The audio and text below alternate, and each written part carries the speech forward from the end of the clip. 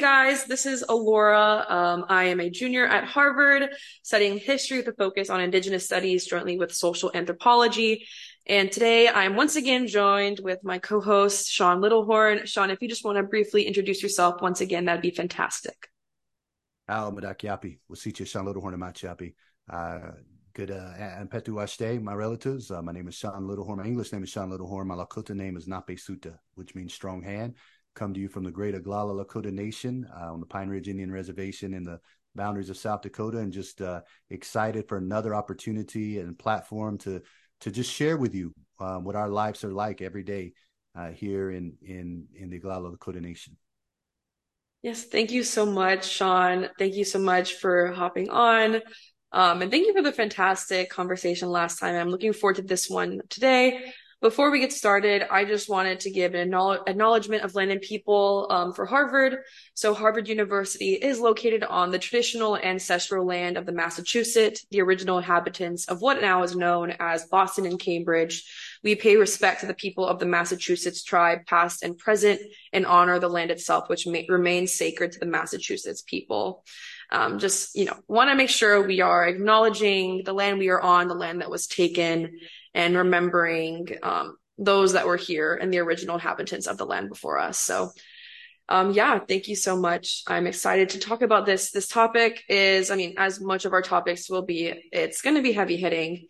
But today we are discussing MMIW or MMIP, which stands for Missing and Murdered Indigenous Women or Missing and Murdered Indigenous People. So if you haven't heard about it, which, due to the lack of media coverage is possible, when it comes to Indigenous women who are 20 years of age or younger, the third leading cause of death is murder. And that is it's so disgusting to hear that that's the case and that that's, one of the leading causes of death for women so young and for women, period. And the fact that it's happening, prominently with Indigenous women begs the question of what's going on, what's happening, what is causing this, and why are we, giving enough recognition and attention to these, Indigenous people that lives are being stolen from them. And it's just, I don't know, it's extremely difficult. And I know that Shaun, I know that on the Lakota, on the Pine Ridge Reservation, I know that you guys have precautions that you guys take, for your daughters and for your, the people in general, in the tribe, just being safe and wary about what's around them and the precautions. And so today we're going to be talking about, what Indigenous people have to fear for in their own homes, on their own lands, even if it's just stopping by the gas station or, walking outside real quick, of the possible dangers that kind of are there. And how can we as allies or we fight for, these Indigenous peoples, and fight for their lives to be, given the value that they deserve, their lives to be recognized and, to be fought for. And so we have some, brief statistics to kind of show you how many people this is impacting. So in 2023, the National Criminal Justice Training Center of Fox Valley Technical College had found from 2022 that 84% of Indigenous women had experienced violence of some kind. That's more than 4 out of 5 women. They also found that 40% of sex trafficking victims are Indigenous women as well. That 56% of Indigenous women experience some kind of sexual violence in their lifetime, and that 48.8% have been stalked at least once in their lifetime. And these are horrifying statistics. For Indigenous women, the norm is to experience and to kind of essentially anticipate violence. And it's so disheartening that we aren't seeing, federal governments and state governments doing enough. Even if laws are passed, funds are not brought with it to actually enforce them. And so today we'll be talking about, kind of what's possibly leading to this, why it's not being talked about enough. And so, Shaun, if you want to kind of take it from there, if you have anything else to add to kind of the start of this conversation, that'd be amazing. Yeah, no, I appreciate again the platform and the opportunity to talk about it, because the truth is we live in a society that's very polarized because of social media. And so We think that people are either far left or they're far right. And for us as Lakota people or Indigenous people, you feel like that not a whole lot of people care, not a whole lot of people understand you or know what you're going through. But what I found is that as people know, that what we understand is that genuinely people care. The truth is that they just don't know. And the reason is very systematic. The reason that it's that way is for that reason, on purpose. It's been done for a cause, but it's our truth. It's our life. It's what we live every day. You shared a little bit. I have a 23-year-old daughter, and every time that she leaves and goes to the store, she goes there. She leaves to say, "Hey, I'm going there. Hey, I've arrived. Hey, I'm leaving again." And that has to be our reality. And it's not from being overprotected. It's because if you take 3 Indigenous women and you put them in a room, one of those women has already been raped in their life. Think about that. Think of you and 9 of your friends going out. If you were, from, all 10 were Indigenous from tribal lands, the truth is 3 to 4 of you would have already been raped in your life. As you mentioned, some of those stats that are really hard to deal with. 8 out of the 10 of you that were in that room would have already experienced violence in their life. And so this is, I think one of the statistics that really resonates with me, and it'll lead, I think, into later discussions when we talk about this, is that the last time that the United States or the National Crime Information Center tracked the statistics on this was 2016.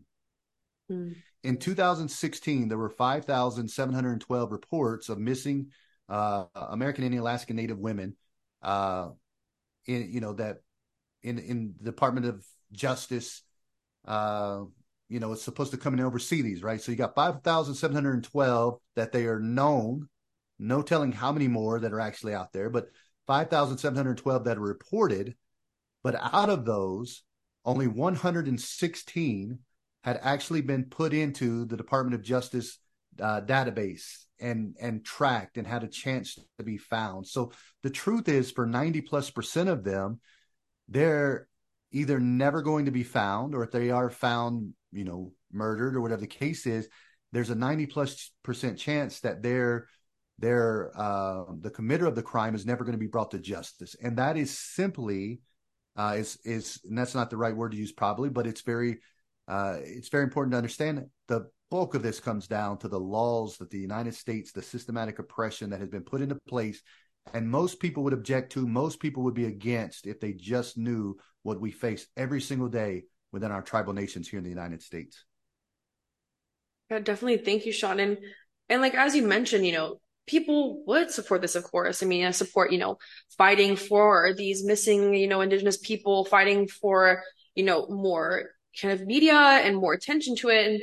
And so it begs the question of like, doesn't this have as much media traction, as cases of, women who may be, white women or women of European descent, it's like when Gabby Petito went missing, as we talked about, in a different conversation, when she went missing, there was news everywhere about her and about, trying to find her and locate her and all this stuff. And it's just crazy to see that there's been such an extensive, or such an obvious, pattern with Indigenous women, Indigenous people going missing and nothing happening.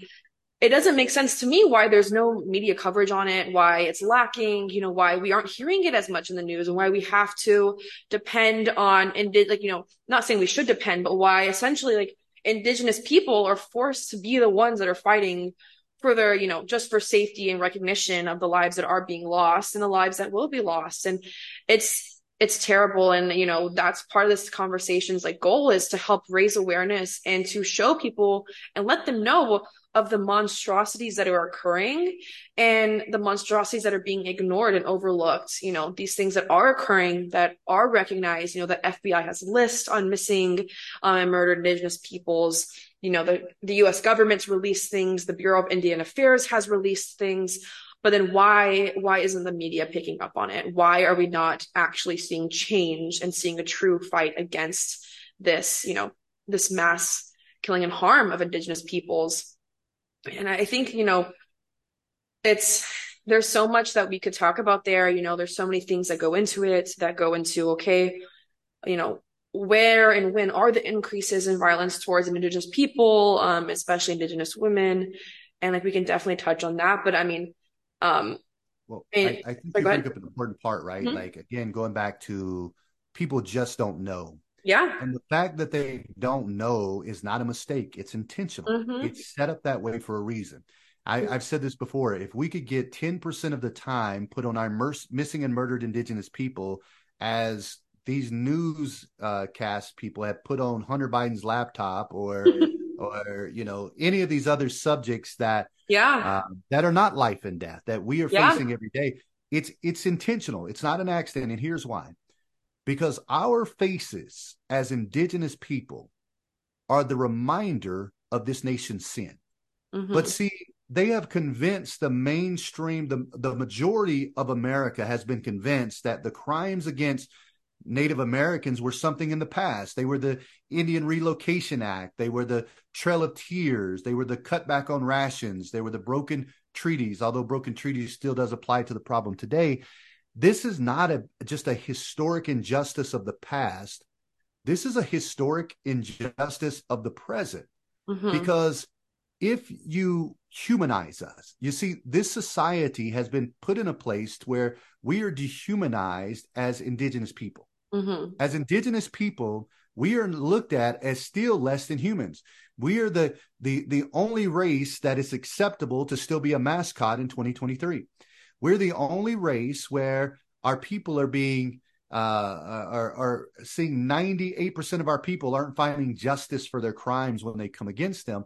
And here's why: if the United States of America, if the national media humanizes us, if they let you understand that we're not just people on horses of the past, but we are people living in a struggle today, then it's going to ask the question: if the media says, and they put out there, like we're talking about in this podcast, that 1 in 3 women are going to be raped, that 84% are going to experience violence, if they put out these numbers that say over half of them have gone through different stalking processes and all of these things, if they do that, then the people that are truly allies, that are awoken, are going to say, wait a minute, why is this happening?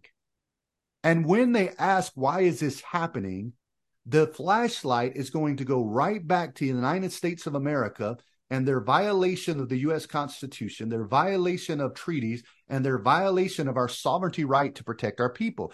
Our issue, the supermajority of our issue, is because of the laws that the United States of America has allowed to be in a place, or even if they have changed them, have not ever executed them or overseen them or put them in place. So that's the reality. They hide our struggles so that they don't have to deal with the truth. And the truth is that they're responsible for this. Hmm. Yeah. I mean, you're 100% correct here, Sean. I mean, the US is responsible for this. I mean, and it's disgusting to see the lack of care, as we mentioned, as we talked about these statistics that are so alarmingly, high and so prevalent. Like I mean, not experiencing these, things as a woman, as an Indigenous person is the rarity. And it's like, it's horrible to hear that. And, I feel like you tell anyone, out there, like, hey, this is the reality of Indigenous people. And they're like, oh my goodness, that's, how can we fix that? How can we help? Right. And so, you instead of us hearing about Joe Jonas and Sophia Turner, getting Right. divorced and who's Taylor Swift dating now? Like Right. I enjoy Taylor Swift's music, but I there are like it more, too. I like it too. yes, there are more pressing issues. There are lives being taken, there are lives being lost, that are being stolen. There are people whose autonomy and personhood is being violated. And it's always frustrated me and disgusted me to see that, the media covers such frivolous things on like celebrity random livelihoods instead of focusing on, hundreds, thousands of people who are losing their lives or who have lost their life. And, I'm glad that that that you're able to come on here, Shaun, and we can have a great discussion to hopefully help, the thousands of victims, maybe find justice one day, to raise awareness, to help prevent, some victims in the future, just to be there to help in some capacity, to raise awareness, to actually have laws that have been passed to help missing and murdered Indigenous peoples to actually become useful by gaining funding and actually gaining enforcement. Um, and it's definitely a tricky thing. I mean, I feel like in the US, there's always some kind of hidden motive when it comes to things, and we can definitely see it here, especially as we talk about, you know, who is perpetuating, this violence. Yeah. And most of the time, it's not indigenous, it's they're non-indigenous perpetrators. And, it kind of begs the question of, okay, what's going on? What's happening? And, it raises a lot of questions. And so like, I know that, I've seen like in media, and I'm sure maybe other people have as well, about the like protests of like various pipelines in Mm-hmm. like over like in indigenous land, kind of like you said, breaking treaties, ignoring it. But what people don't realize is how much deeper the issue is. It's not, I mean, sure, yes, they are coming in, they're, ignoring this, they're ignoring the treaties they have signed, they're ignoring tribal sovereignty, they're violating it. They are, making the water toxic and the environment toxic through the, the oil and whatnot. But they're also endangering the indigenous women of the area. Do you want, I mean, I guess, Yeah. do you want to start there, Shaun? Yeah, I think that's a great place because one of the things that's important to understand in this process, if you've not been very familiar with it, you're saying, okay, well, how is this happening? And the first reason that it is happening is because there is a gray area that for crime that is tribal lands. I know a lot of people become very fond of the show Yellowstone, right? And in that show, they have a place called the train station where they drop off bodies because it's this one little loophole area where there is no jurisdiction there. And so the first problem is the jurisdiction issue that the United States of America has signed treaties with our nations, and the only people that they sign treaties with is other nations. And we have been granted through the U.S. Constitution, Article 6, Section 2, all treaties are the supreme law of the land. We have the right to operate as a nation within a nation, but a sovereign nation. The problem is that the government is also set up with the complexity of tribal versus non-tribal when they're on our land. So we know that a lot of our tribal lands have casinos, right? So people come down to casino, and while they're on our land and they commit a crime, the super majority of those crimes are we're not allowed to prosecute them. So if somebody was to walk into the casino and I'm sitting down and I'm playing cards or I'm doing whatever, and somebody comes up and they just slap me across the face. The only option that our tribe has is to escort them off the land. We cannot prosecute them because they are not tribal citizens. And now this is the beginning of the huge loophole that it is, because if Brittany Griner gets arrested in Russia, she's prosecuted in Russia, and the only way to get her back is negotiations to get her back. If we go over to Canada or Mexico and you commit a crime, you're going to be held accountable by that government. But the United States of America will not allow us, in the supermajority of cases, to actually bring any action or to actually bring anything against the perpetrators of this crime, the very ones that are causing this issue. So that's number one. So then number two is the people that are being invited into our tribal land that are basically giving unwielding sovereignty to do whatever they want with no consequences. Because remember, we talked about that number, right? 5,712 in 2016. The only agency that's able to oversee these issues more times than not is the FBI, the Department of Justice. These are the people that can oversee and prosecute both tribal and non-tribal or non-tribal people on tribal land. 5,712, only 116 actually logged into the database, right? So what happens is these people come onto our land, and most of them, the super majority of them, are actually coming on our land to extract from our land.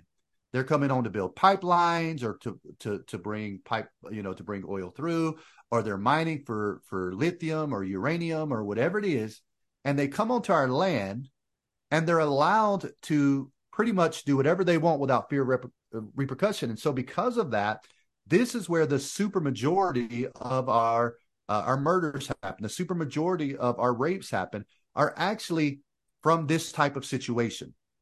And I'll give you an example. And to me, one of the saddest parts to know where we are as a country, at least as where we are, is what matters to our political leaders, if you will. And that is simply the fact that I knew a person that served in the Obama administration. And while she was in the Obama administration, she was a Lakota sister. She was in the Obama administration. They actually passed a law, and it was as a part of the victims. I can't think of the technical name, but the Crime Against Women Act that Obama passed. And inside of that, he gave tribes the freedom to prosecute people who committed sexual crimes or abuse against our people here on the land. But there was an asterisk there. And that asterisk was that for that to happen, for them to be able to prosecute them, that person had to be in a relationship with the person that the crime was committed against. Well, that's less than 10% of the crimes that happen in our nation. So I asked her off the record, and that's why I won't use her name here. I didn't ask her during the interview, but I said, I just want to know, look, that's a step forward, right? Like it is progress, but it's not a lot of progress. Why didn't he go all the way? Why didn't President Obama just say, if you commit a crime on tribal land, you will be prosecuted by tribal police. You will be prosecuted by the justice system that they have in place. Why didn't he go that far? And she said he wanted to. He tried to. She said, but the problem is that there were people on both sides of the aisle, both Republican and Democrat, who a majority of their political donations come through extraction companies, oil companies, if you will. And they said they would not vote against it because they knew that the number one offender in these crimes, the number one person that commits these crimes, are people that are from these extraction companies, whatever type that might be. And that blows my mind that here we sit all of these years later, all of these years of injustice, here we sit and still Washington, D.C. is telling us that political donations from oil company is more important than our women, our children, and our two-spirit people that are the most vulnerable. It is more important than our safety. And remember, we're dual citizens, right? Like we have citizenships within our tribal nation, but we are also citizens of the United States of America. And we are told that even as citizens of the United States of America, you do not matter as much as our political donations do. And that is the very root of the problem. And that's horrendous. This is the reality that indigenous people live in. And I mean, we see this, of course, in the case of missing and murdered indigenous people, with children, as we talked about in the last, discussion about CPS and the legalized stealing and kidnapping of indigenous children through, the child welfare system. That at the end of the day, money or power or whatever it is more important than indigenous lives. And it's horrifying, and people need to see that. People need to see what the government is doing and how they are aware of these issues and they are aware of what's going on, and they choose to look the other way for their own personal gain.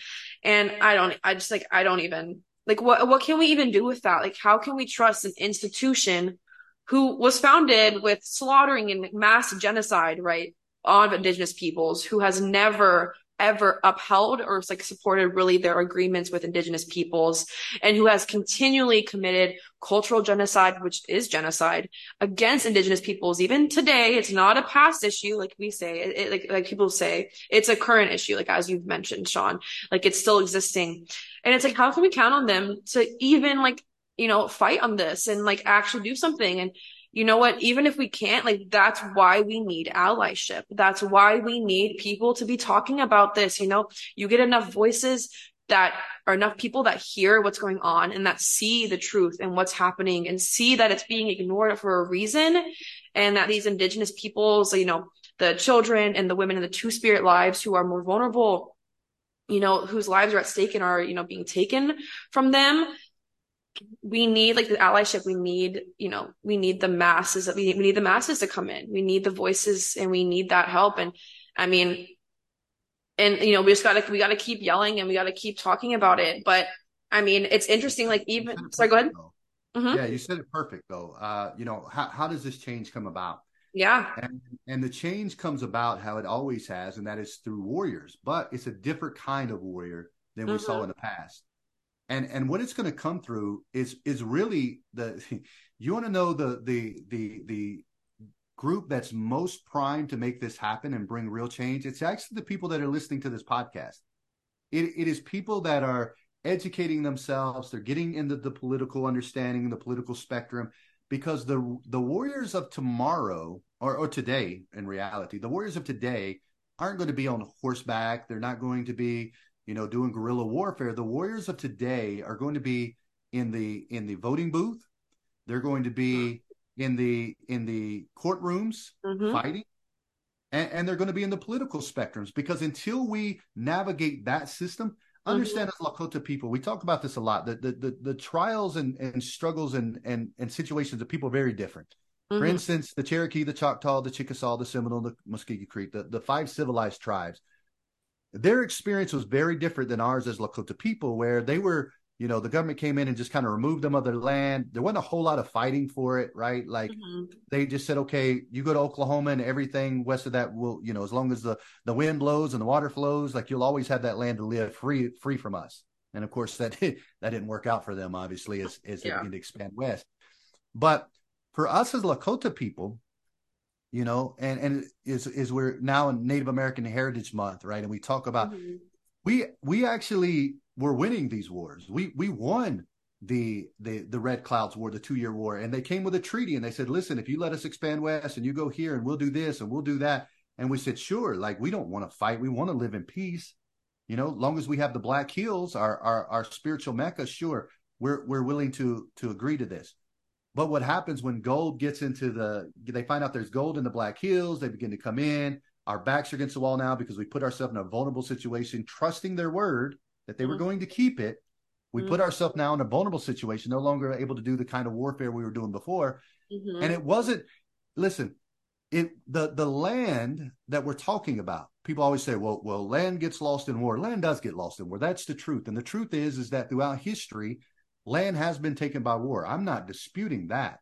The problem is when you hear things like land back and things like that, our land was taken because of legal matters, of the Constitution being manipulated and not followed, by legal precedents being set that were illegal in their very nature. And the only way to undo that is for people that are listening to this podcast and say, you know what, I'm only going to vote for people who stand for the honoring our treaties. I'm going to fight the court case. I'm going to demand, not ask, I'm going to demand that the United States of America live up to their own laws.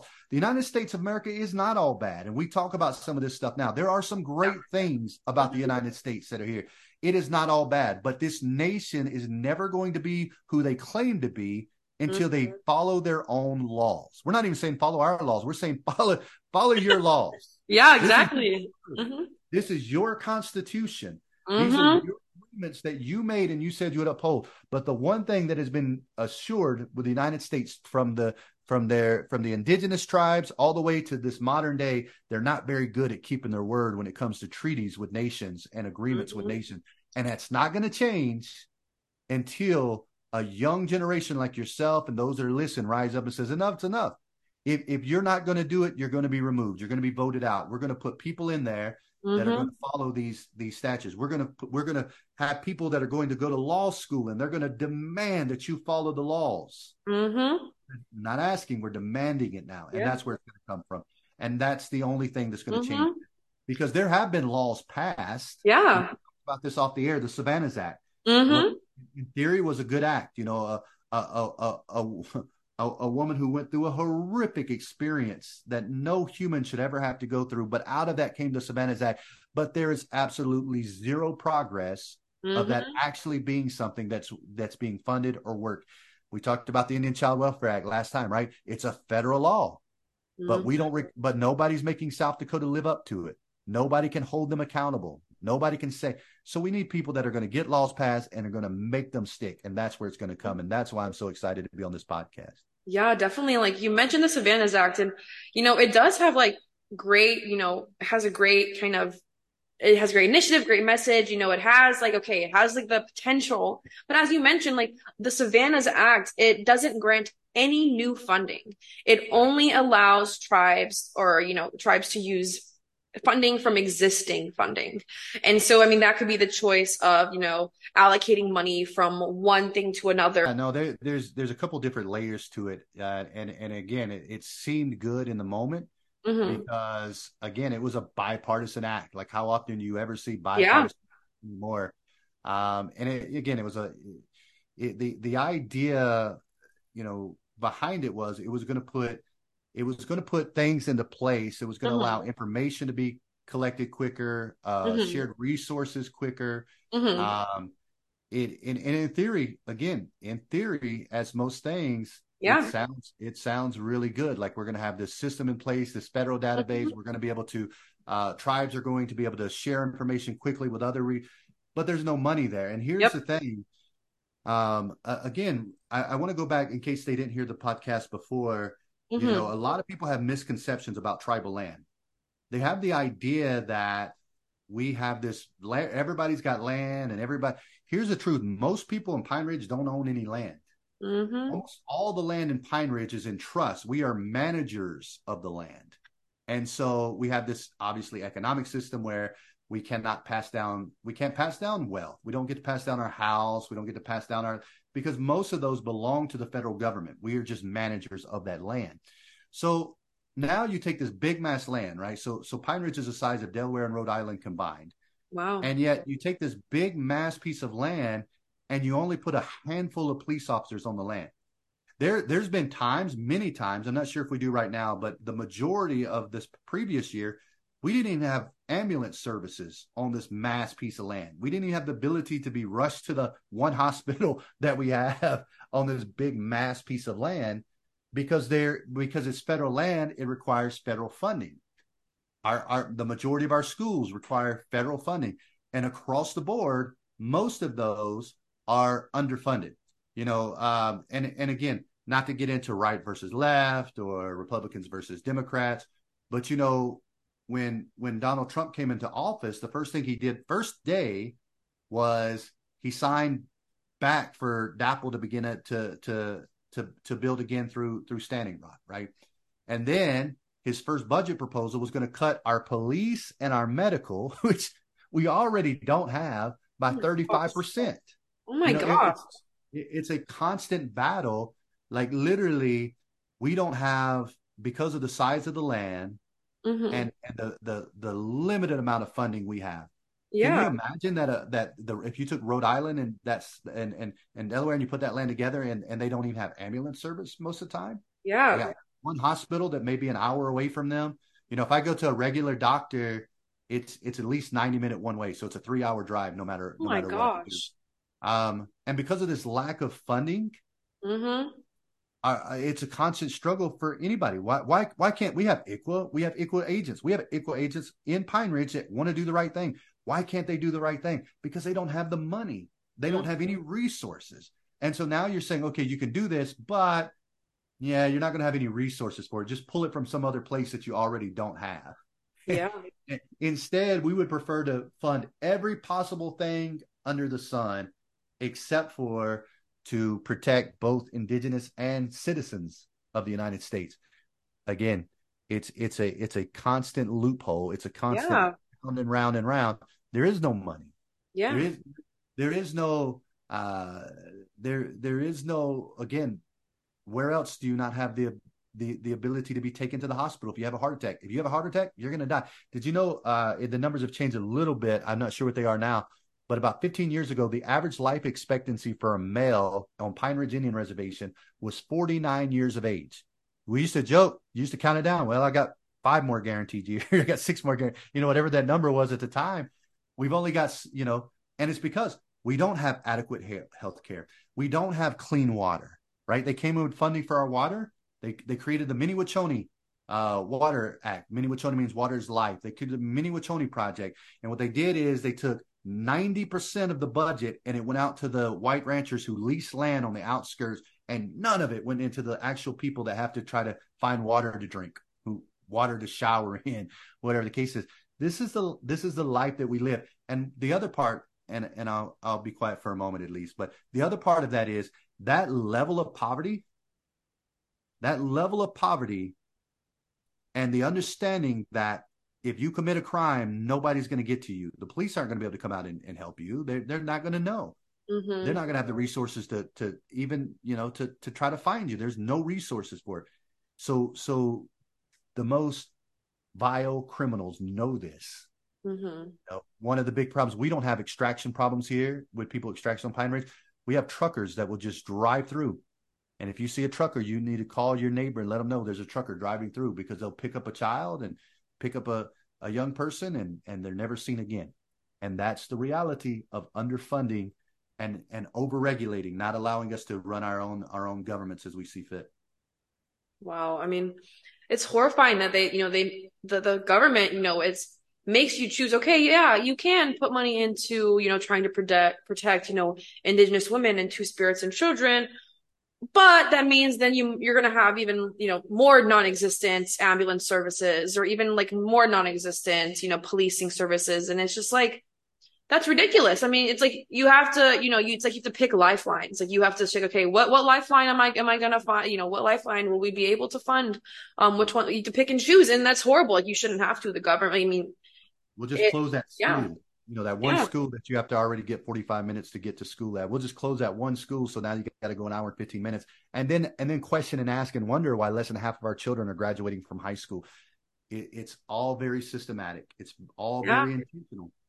And it's been this way for a long time. And the change, though, and I believe that change will happen. I believe that change is coming. The change are the people that listen to this podcast that say, you know what? Enough is enough. yeah. Right is right and wrong is wrong. I don't care if you're Republican, Democrat, Independent, Green Party, Libertarian, whatever it is. Mm-hmm. Wrong is wrong. And we're going to hold the United States accountable, because here's the thing. I'm always amazed how people will allow their politicians to break the law if it fits their objective. Both sides, not one side, both Yeah. sides. Mm-hmm. But here's the United States of America to violate one part of the Constitution. You allow them to violate all parts of Mm-hmm. the Constitution. Yeah. And we must hold them accountable. This is the law. And that how dare us? We get this a lot. A lot of other countries will point and say, how dare you criticize how we do when your tribal, your indigenous people of the land don't have clean water, don't have running water. A lot of times there are major parts of major reservations, the Navajo reservation, Pine, there are major parts that don't even have running water. It's not even a thing in their area. and we're criticizing and judging through a lens all the other countries.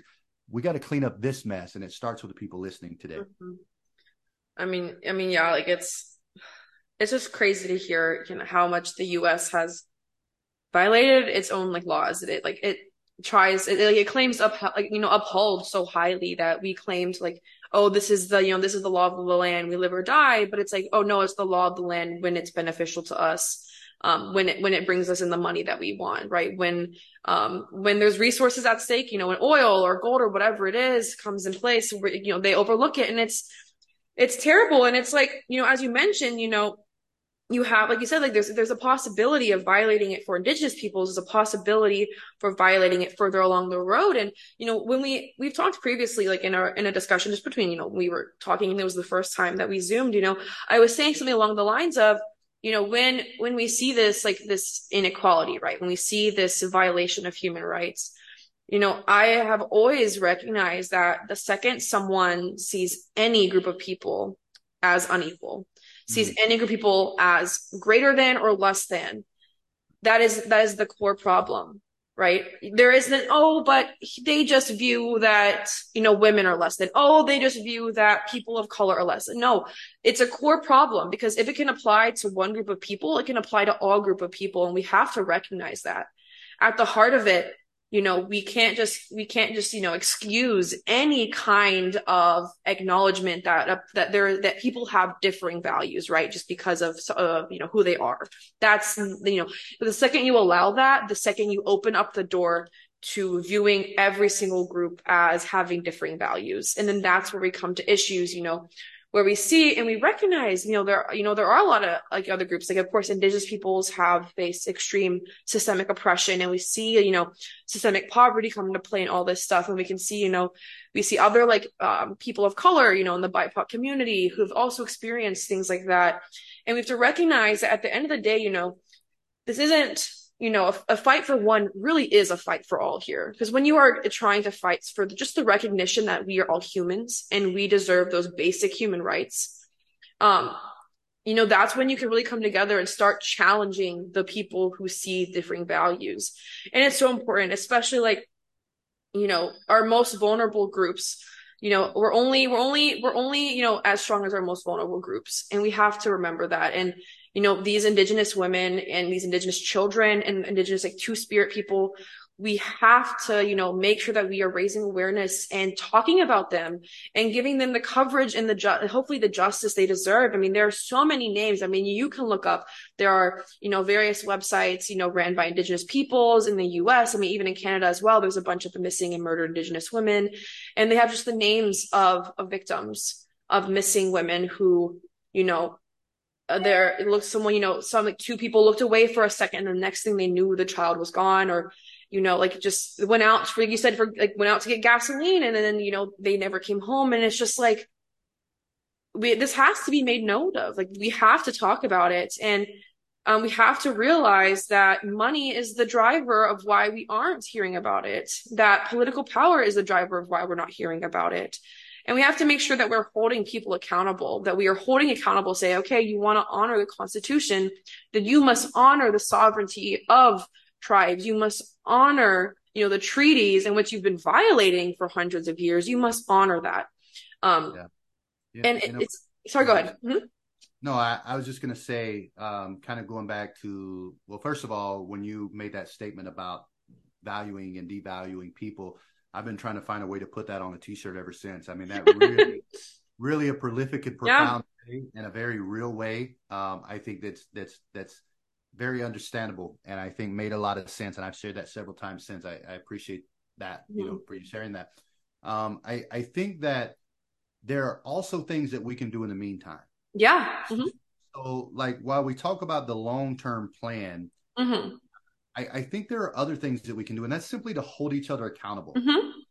Because, see, I think a lot of times that it's not that we're, how many things as a child did you think maybe we're okay, but as you got older, or decolonized or undoctrinated or whatever it was, you begin to like, okay, that's actually not okay, right? Like, there's been so many good people who have really bad viewpoints years ago, but I think in general in society that most people, if they know to do better, they'll do better. That most people don't know. And so I think we have to educate ourselves on things that other things outside of the media that dehumanize us as Indigenous people. Halloween just passed. And that's always a real hard spot for us because, people will dress up and first of all, it's like, oh, we're honoring you. Well, it's okay. I don't need your honor. I'm cool. Just I don't need you to dress up like my ancestors did years ago to honor me.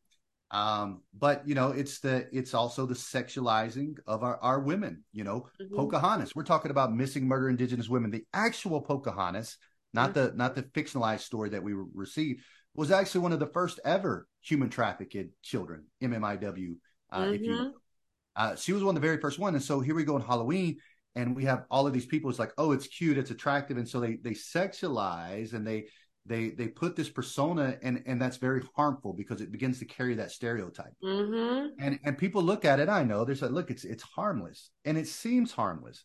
And maybe if just one of these examples in themselves was a sit-along thing, maybe it would be harmless. But it's not, because it's a conjuncture of many other things. The mascot discussion is always a hard one. People never really want to have that discussion because the truth is, like I've had over a decade, I think I've shared this with you before, over a decade of having a nationally syndicated sports talk show in the South covering SEC college football, right? And it's hard to convince anybody that mascots are an issue. Now, we're not even going with the R word. That's just like a racial slur. Like, that's something that you do not call anybody, no matter what they tell you. No Indigenous person that's living this life. So Washington newspaper comes up with this huge statistics of natives that support it, but then they look and it says that identify. They're not like, they're just people who said their great grandmother was Cherokee, and so now they have a say on the matter. But here's the problem: it just dehumanizes us.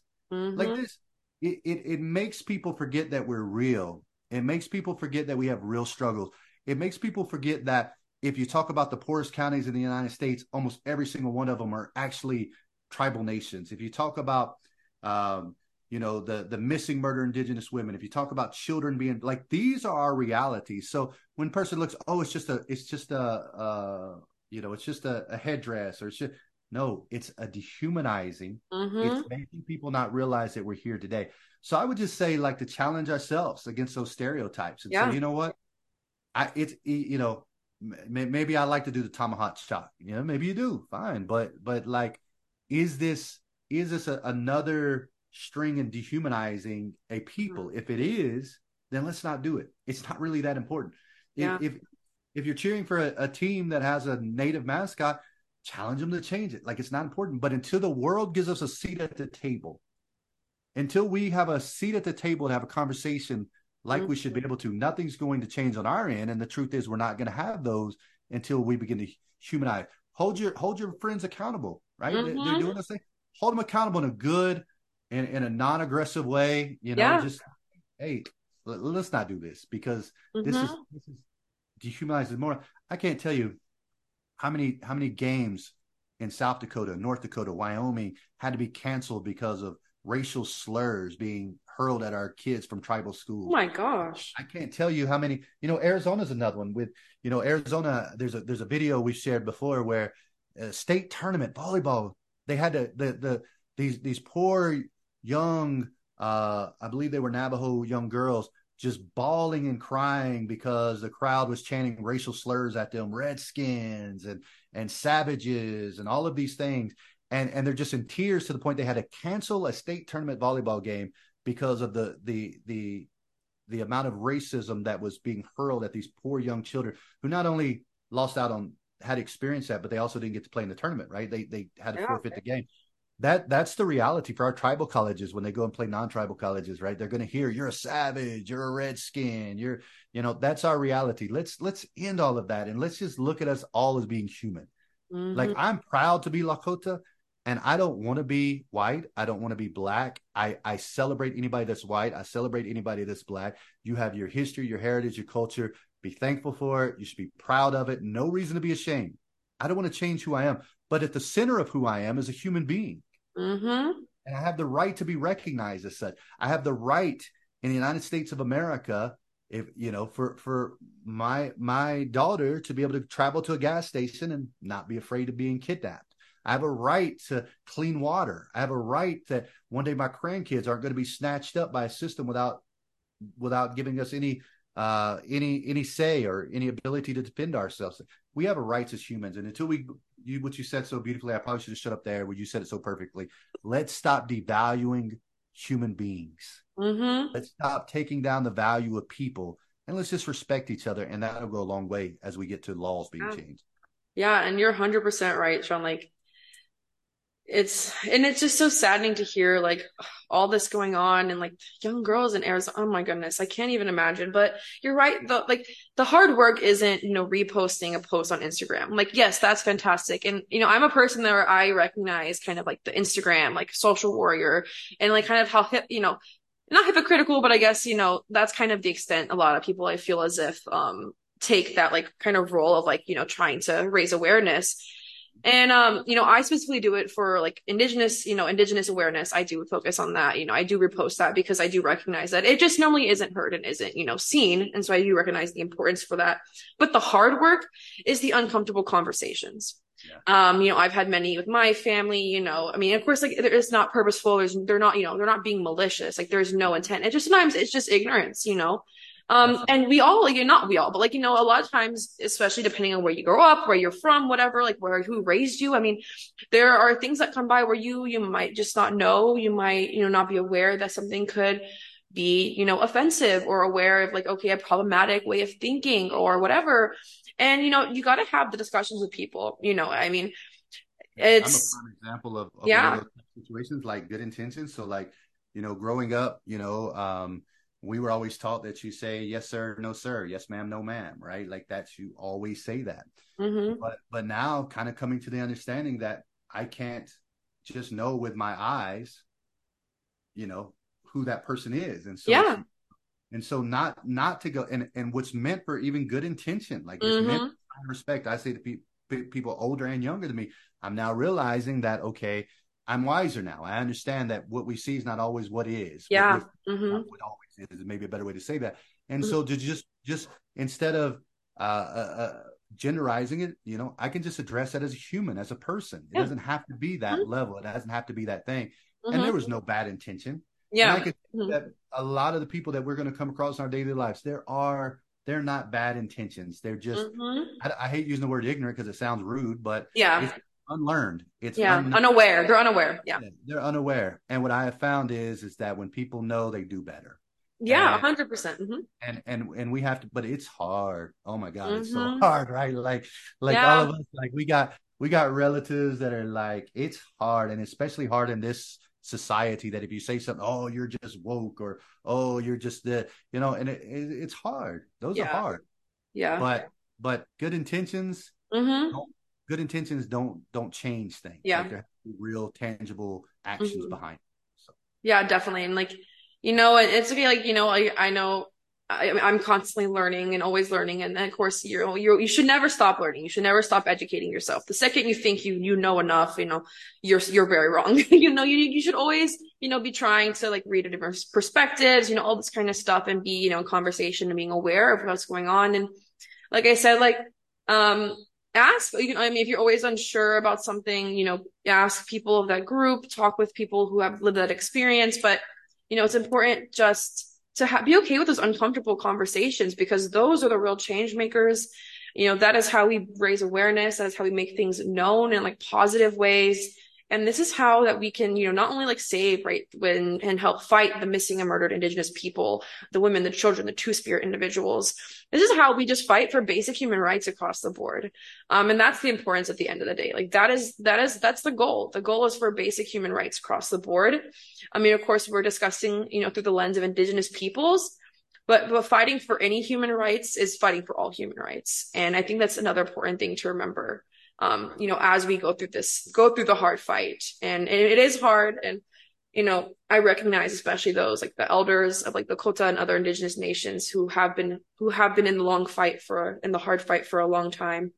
And we must also honor those who have been in it, those who have come before us, those who started the fight and who have, been going through it for decades. And so that's super important as well. But I mean, I guess we could probably start wrapping up a bit over here with this. We talked about a lot, but at the end of the day, guys, we really want to make sure that you are aware of just what's going on with Indigenous peoples and what's going on. I mean, yes, I know it's primarily missing and murdered Indigenous women, but it's very much expanded. There's been like a high amount of two spirits who have been murdered and have gotten missing as well, and of course children, which is kind of it's similarly, but also like through our last discussion as well. And you just gotta, be aware of what's going on. And like, Shaun, if you have like any closing kind of like, closing remarks about, what we can, what our listeners can do and how they can be allies and just kind of like, an ending little note, that'd be yeah. fantastic. Well, first of all, I'd say if you made it this far in the podcast, thank you, because it means that you cared. You cared enough to keep listening. You care enough to wanting to know the facts and know simply how you can help make a difference. And so we thank you for that. We thank you for being a part of the solution. But the truth is that we are at war. We're Mm-hmm. literally at war to protect our most vulnerable people right now.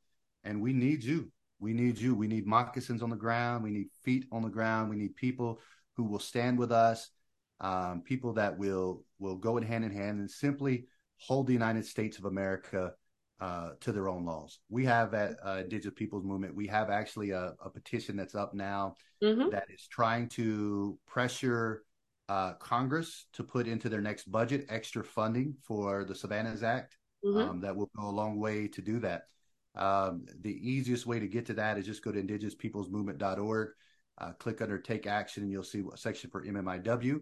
And click on there. Help us just to look. You'd be surprised how much pressure that we're able to bring on these House of Representative members, Congress members, senators, simply by making our voice heard, by making our voice known.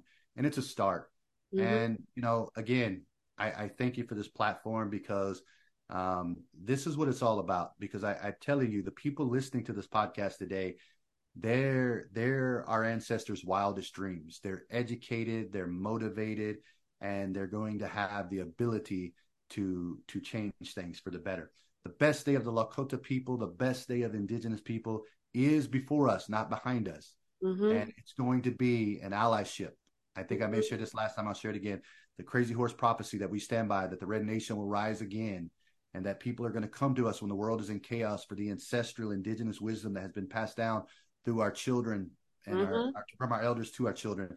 And that the ultimate part of that, though, the important part, is that it says once we come together in unity, that the circle will be whole again. Yellow, red, white, black will be all one human circle again. But understand this, and I'll say this in closing.